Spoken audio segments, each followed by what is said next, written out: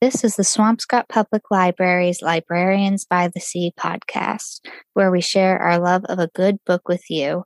I'm your host, Caroline Margolis.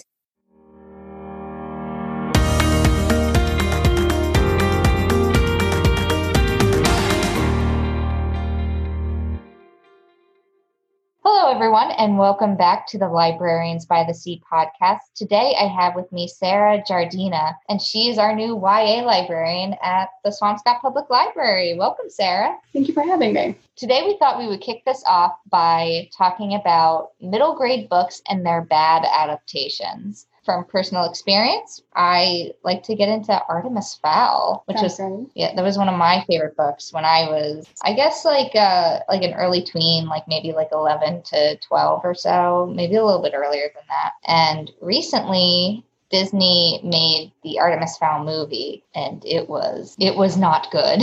No, it was something. It was a choice. They made choices. There were choices that were made. Yes. By somebody. Who knows who?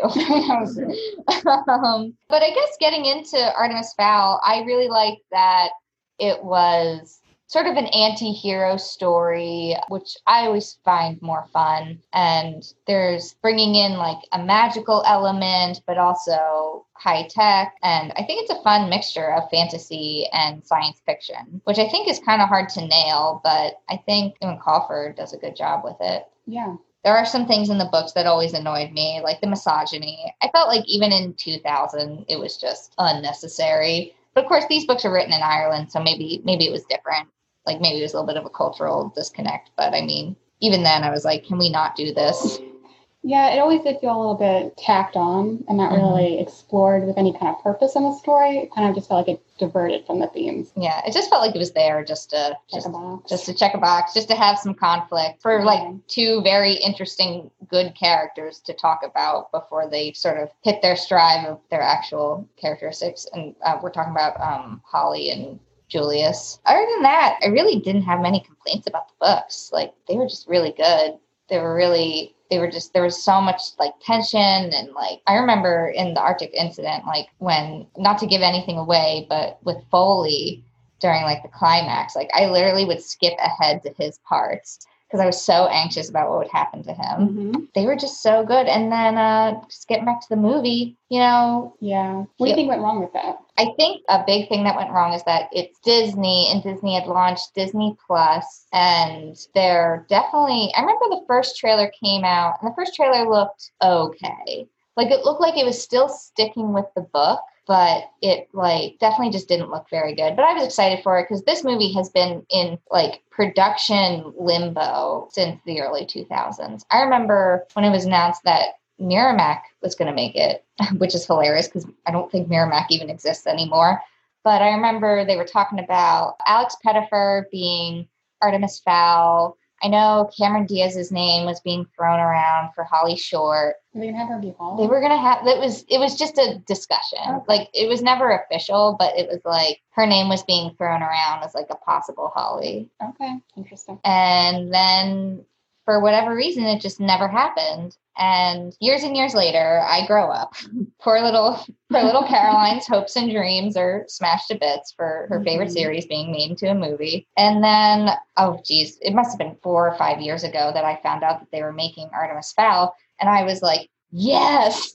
Vindicated. In my late 20s, I'm finally getting an Artemis Fowl movie. And then the first trailer came out, and it was okay looking, it looked fine. Mm-hmm. It looked like I couldn't have hoped for anything better, I think, for what we normally get for these types of movies. And then it was delayed, and then COVID happened, and then it was delayed again. Right. And then I think that was one of the first new movies, if not the first new movie that they had that was released just directly to Disney Plus. Yeah. No ceremony. Here it is. Take it. And it was terrible. I think that's up there with the movie that we shall not speak of. That does not exist. That does not exist. If people don't know what we're talking about The Last Airbender, which is a little different because that was a TV show made into a movie, but it was just infamously bad. it was pretty much, it wasn't quite on that level, but it was close. Yeah. And I think a lot of the reasons for that were the fact that Disney does not really take risks. And with Artemis Fowl, you have essentially a villain kidnapping a person for all intents and purposes, you know, like fairies are people, and holding them for ransom, just running around without parents, essentially.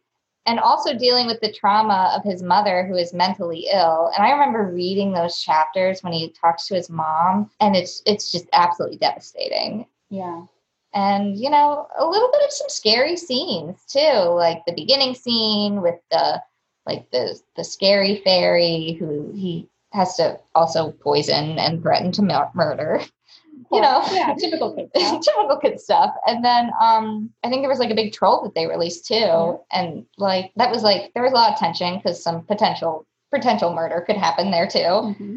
And and then you have Mulch Stiggums, who is a fantasy dwarf who essentially consumes dirt and then allows it to escape the other end. Which is interesting. It was a very creative way to write it in the books, but like having like a book do it and then having a live action sort of visually on your screen rendition of that might be a little tricky. Yeah, I think tricky is a good way of putting it. So I think there's some elements that lend itself better to being a book than a or a movie or a show, but I also think that you have all these non-Disney traits. It's not pretty and nice and like put a nice little bow on it, you know, good guy defeats the bad guy. And you have Artemis Fowl, which is also a very morally gray book. And I think Disney, they either needed to double down on the morally grayness or they needed to change it. Mm-hmm. And they did. They changed it.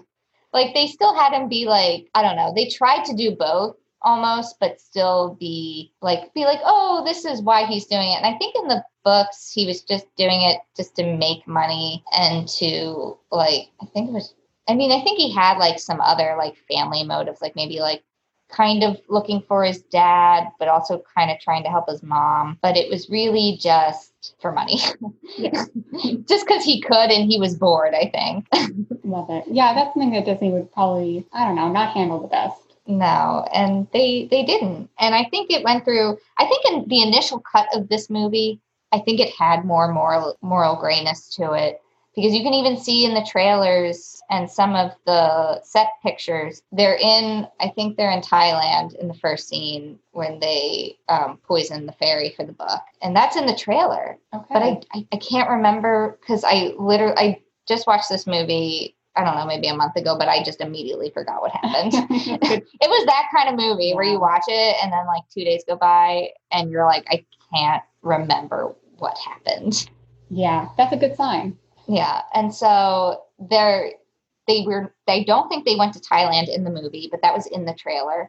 Mm-hmm. They casted Angelina Fowl. They casted Artemis Fowl's mother, but she was not in the movie at all. I don't even think they really talked about her. Okay. She wasn't there at all. That's such like a major component of his character. So I know that's like the only redeeming thing about him. Yeah, humanized. What else? And then there really wasn't any mention of gold in the movie. So what was the motivation? It was a new plot device that they completely invented, which I can't remember what it's called, but it's like an acorn. Oh, okay. It's like an acorn. Sure. Yeah. It's an acorn. And I think I can't even remember now that I'm thinking about it. And I just watched this movie recently because I was thinking about doing this for a podcast soon. I think Artemis Fowl had the acorn. So what was the magic for? I forget why he could. This is the problem with these adaptations is that they do such a bad job that when you go to make a professional podcast about them, you're like, wait, what happened? Nothing sticks. Nothing sticks. Absolutely nothing. And I think that's the issue is that they decided to do this and then they cut an original version of this movie, which had some book components to it. And then they backtracked and made a absolutely terrible movie. I think we were talking before this about why is it that the middle grade ones are the ones that go so wrong? And I think it's that specifically, is they try to play both sides and then kind of end up with nothing. Exactly. It's not like a hard YA where it can be gritty and harsh and teenagers, rebel and overthrow the government. It's not that. It's smaller. But it's also not like a super young kids movie. So they have to find an audience that I think they don't know how to make a movie for, I guess. Yeah. I think there's definitely a money component to it as well, because when you're writing a book, like, yes, like the publication does put a lot of money into the author, into the editors, into like the actual print job of it, into the licensing. There is money that goes into that, but it's pretty small scale compared to what like a major movie production company might put into it. And I think the risk value is probably a lot higher because it's very finicky, like trickier. It's definitely trickier. It's a trickier market. Yeah. So I guess that prevents people from taking risks more often than an author would. Maybe. I have no basis to this, but just from observing, it seems like kids' books tend to do a better job of introducing like heavier topics or more intense scenes and still making it age appropriate, whereas movies tend to simplify it and either take it to a younger audience or take it to an older audience, and both are mistakes. Yeah, I think you're right. Even when they did, I know we weren't initially going to talk about this, but the series of Unfortunate Events books. Oh yeah, and there's been 2 adaptations of that, and they're both okay. Yeah, Netflix and Disney are different. I think Netflix is willing to take more risks for the most part. Yeah, they don't have like the brand of family company. It's true. Attached to them. Yeah. Netflix can kind of do what it wants. I mean, they've made some interesting cartoons over the years. Yeah, definitely. Yeah, like it's just hard when you really, especially for Disney, which prides itself as being, for the most part, a clean-cut, family-oriented business. Sure, yeah. And they just want to make nice movies. I don't want to say simple because, to be fair to Disney, they do have some more complex movies. But they do. For the most part, I do think they don't want to muddy the waters too much. Yeah, like they definitely are trying. Sure, yeah. They want to represent people and themes that are complex and underrepresented, but they're not great at it. They don't know how to do it because they want to please a lot of people. Yeah, that's a big problem too, is trying to get the biggest audience you can when perhaps a movie has maybe more of a niche interest, which isn't a bad thing. It's just, know your audience, I guess. Yeah. And then they're going to take on Percy Jackson soon. Oh, God. We'll see. We'll see how that goes. Yeah, you know what? I have some faith in them in being able to do this. I don't want to be pessimistic out the gate, especially since the bar is so low. The movie was so bad. There was 2 movies. There was 2 movies, and I only saw the first one because I'm not a masochist. So Percy Jackson, the book series, is one of my favorites, both as a librarian and also just as a person who reads, because Riordan does such a good job of, like I said before, balancing kind of intense scenes. I mean, it's mythology, so there's a lot of monsters and battles, things like that. With also, it's an age-appropriate book. The readers tend to be 9 to 12-ish is the intended audience, but then, of course, you get people much older who are still reading the series because it's just that well done. And the movie failed hard to take the audience into consideration at all. I think that's the biggest thing the movie did wrong, in my eyes, is they took a book series that's aimed at that middle grade in-between age, and they made it for teenagers, which was a choice that they made. Yeah, because I have not read the Percy Jackson books. I remember I started to read the first one a long time ago, and I think I just had too much schoolwork at the time. Yeah. There was like a good chunk of time in like middle school and high school where I just did not read because I just did not have the overwhelmed. Time. Yeah, very overwhelmed. Yeah, they give a lot of reading in school. But actually, that's why I started reading the Percy Jackson series. It was assigned to me in 6th grade. So I was about 12, I guess, or 11, 12 when I started reading the series. The first book was assigned to us, and I loved it. So I immediately read the rest of the series. And I was very excited when I heard the movie was coming out. But what they did was they took a book that is, open to all ages. And they made a movie that tries so hard to be for teens that it ends up being for nobody. You know what I mean? Where, they aged up the characters from 12 to like 16, 17-ish, which was, bad both for the tone of the movie, but also in the movies that were to come, because the books take place over like the age 12 to age 16. So they start at 17. I'm not sure where they thought that was going to go. And then they took humor that was more reliant on sarcasm and like quippy inner monologue, which I enjoyed reading as a kid, and they kind of just made it, they made it sexual in some ways, but also in trying to make it for teens, they just revealed that they have no idea how teens interact with each other or talk or think. And it's like what we were saying before, where they try so hard to play both fields and making something for the reader, the fans of the book, and also making something for a wider audience, that they make a movie that nobody liked. Yeah, like you're trying to make something for teenagers, but the teenagers are like, this is patronizing. Yeah, it definitely panders a lot. And that's something that I know fans of the book were really disappointed with, is you have these young readers or people who grew up with the books going to see the movie, excited about it, only to realize that what they're seeing is not a movie that was made for them.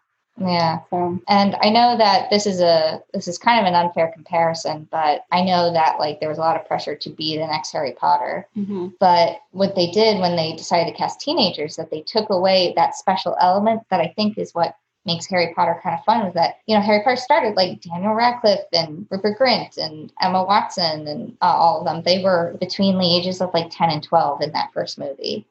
And then we got to age up with them. And that's kind of what they should have done here, is that they should have gotten young kids and then we could age with them. Yeah, I think that would have helped it become more, iconic. That's what's so iconic about Harry Potter, is you grow up with the characters and they missed the mark on that. I do think that maybe they were suffering a bit with the comparison to Harry Potter. Sometimes when things come out in trends or waves, like, well, this is popular now, this like fantasy-esque thing with young kids, so now we'll make your thing because we can see this is popular. And they don't really focus on like caring about the story in any way. Yeah, they just want to make money with it. Yeah. I mean, I'm sure a lot of people worked hard on the movie, but yeah, we're not dissing the actors or the directors or the writers. Like, a lot of the issues that come from movies and adaptations comes from the producers. Yeah. They sometimes they can steer something correctly and sometimes they don't. They miss the mark. A little bit.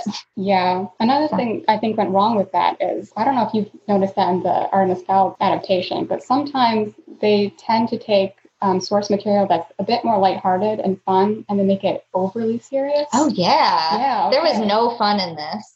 There was no fun in Artemis Fowl. Nobody was having a good time. I think the only person who was having a good time was Josh Gad, and they made that character a little bit problematic. They probably should have hired someone who had dwarfism to play this character. Yeah. Like, they're going to change it just to be Josh Gad. Like, they just made him a tall dwarf. And I'm like, all right, guys. Sure. Like, okay. A, that's not how the book is. And B, like, yeah, you might really want Josh Gad, but I bet they could have found someone who was right for the part, like, had dwarfism, like, could do it. And yeah, I mean, I see where you're coming from, though, where it's, make more roles available. And yes, like, if they're worried about it coming across in a bad way, just hire a sensitivity. I think sensitivity readers. I'm sure they have the same thing for movies, but where I think, seeing stories like this about representation in Hollywood and how a white person can get a job doing any role, but then if you're part of some kind of minority, you're going to get typecast.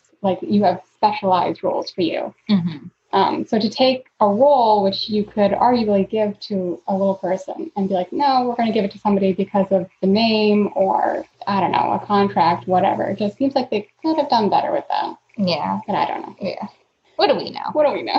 I feel like not only did they strip all the fun out of these characters, but just in general, I feel like a lot of times in like young, tween, middle grade YA, there's so many tonal changes. Yeah, I mean, that's something I noticed in the Percy Jackson adaptation, where they make weird choices with the tone and they make weird choices with the characters. An example I can think of is what happened to Grover, where they took him in the book where he was kind of like awkward and sensitive. He was kind of on the verge of tears all the time. But he's still a really good friend to Percy and Annabeth. And he, is very determined, and he's trying really hard to make up for some mistakes he made in his past on the job. So it's really cool character motivation. It makes him complex. And then in the movie, they just take that complexity away, and he's kind of nothing but comic relief. He doesn't seem to care too much about the job that he's working. He doesn't seem to have any regrets. He kind of doesn't really feel like a fully developed character, which I think is a huge shame, because he was a great part of, an iconic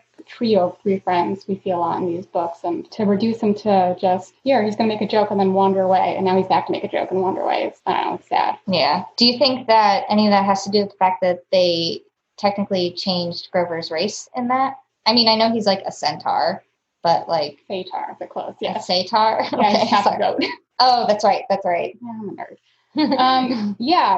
To be fair, I don't really know enough about this topic to speak with any kind of authority. Neither of us are. No, but just from observation. He's a white character in the book and African American in the movie, and I think it's great that they add more diversity to the cast. 100%. We are all for that. Yes, please do that more often, Hollywood. Just in general, just write great characters in general. And diverse characters. Yes. So, I think it's great that they did that, but then why did they have to change? I think it's unfortunate that they added diversity and then reduced the character. And I don't think that's completely isolated, if I had to guess, just looking at the atmosphere of Hollywood, to add diversity to a role and then strip all like the characterization and just make them comic relief. Yes. You can have a diverse character be multidimensional. They don't have to be just comic relief. They can add. Please stop. Please stop. We're begging you. Please make a diverse cast of interesting, complex people. It's allowed. Yeah.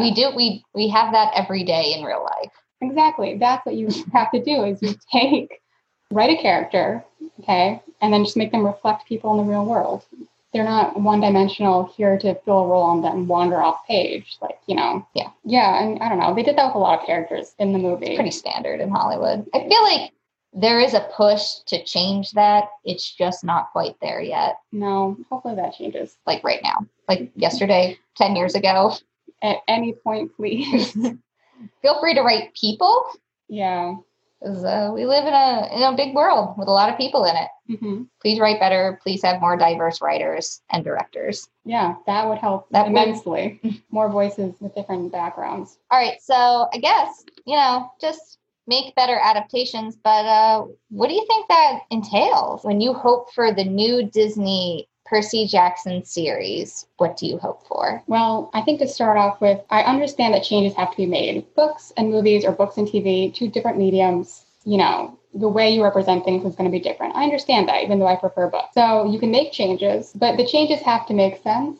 And they have to at least reflect the heart of the book, which I think is something that a lot of adaptations do wrong. There's a lot of interesting stuff in Percy Jackson, but the best part about this series, I think, is you can tell that Rick Riordan loves the series that he's writing, and he has a lot of passion behind it. So as long as you can translate that passion and care for the story, you're going to have a good adaptation. Mm-hmm. So try to stay true to the themes, try to stay true to how the characters are, and then plot points change as you need to change them. Yeah, I agree. And the same thing with Artemis Fowl.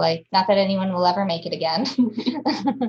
But, if you change the plot, maybe if you need to combine the first book and the second book, don't do that. But if you have to, by all means, do it. Keep what makes some of these books great is the moral grayness of it. Mm-hmm. And, kids are allowed to, experience dark themes. Yeah, I mean, they have to realize. Yeah.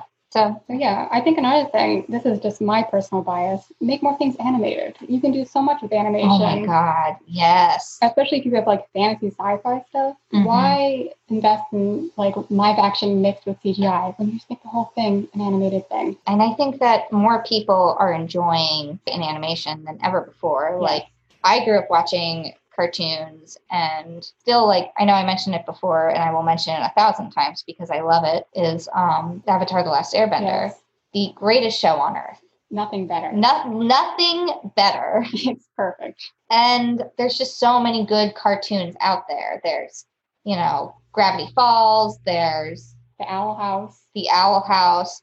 I just watched the new DuckTales. Okay. I actually binged all 3 seasons of that, and that was absolutely fantastic.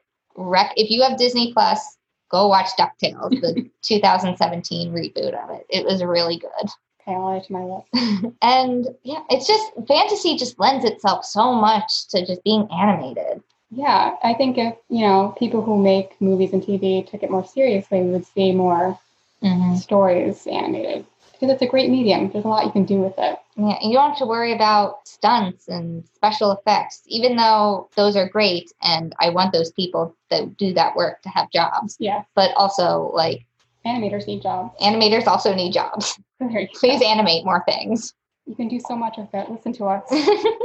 All right. And then, I guess, how much do you feel like nostalgia also plays into these kind of things? I know. All right. So this is a little lower than middle grade, but the 1998 Madeline is so good. It has Frances McDermott, and it was just so good. It was so cute.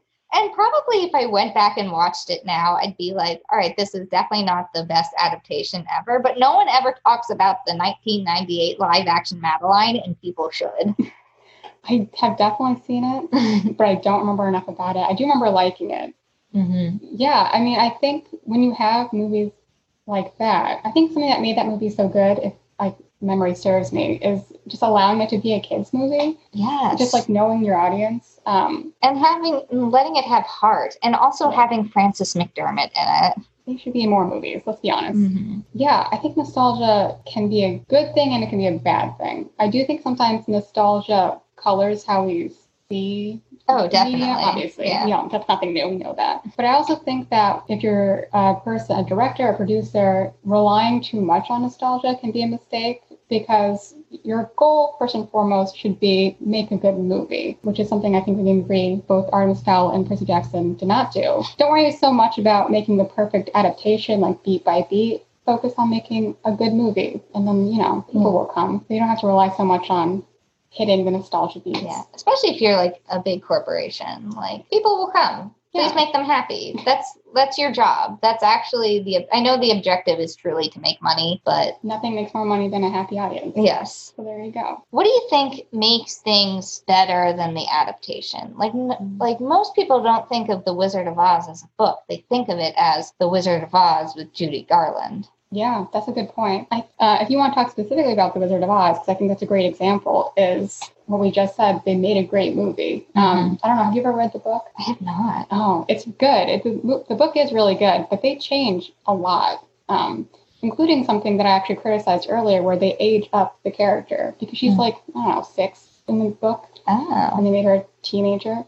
But they aged her up, but they kept the tone the same, which was a great choice. And they just had a lot of iconic imagery. The writing was really great. The acting was really great. So I think culturally it was important at the time, because I think that was the second movie in color. Oh, yeah.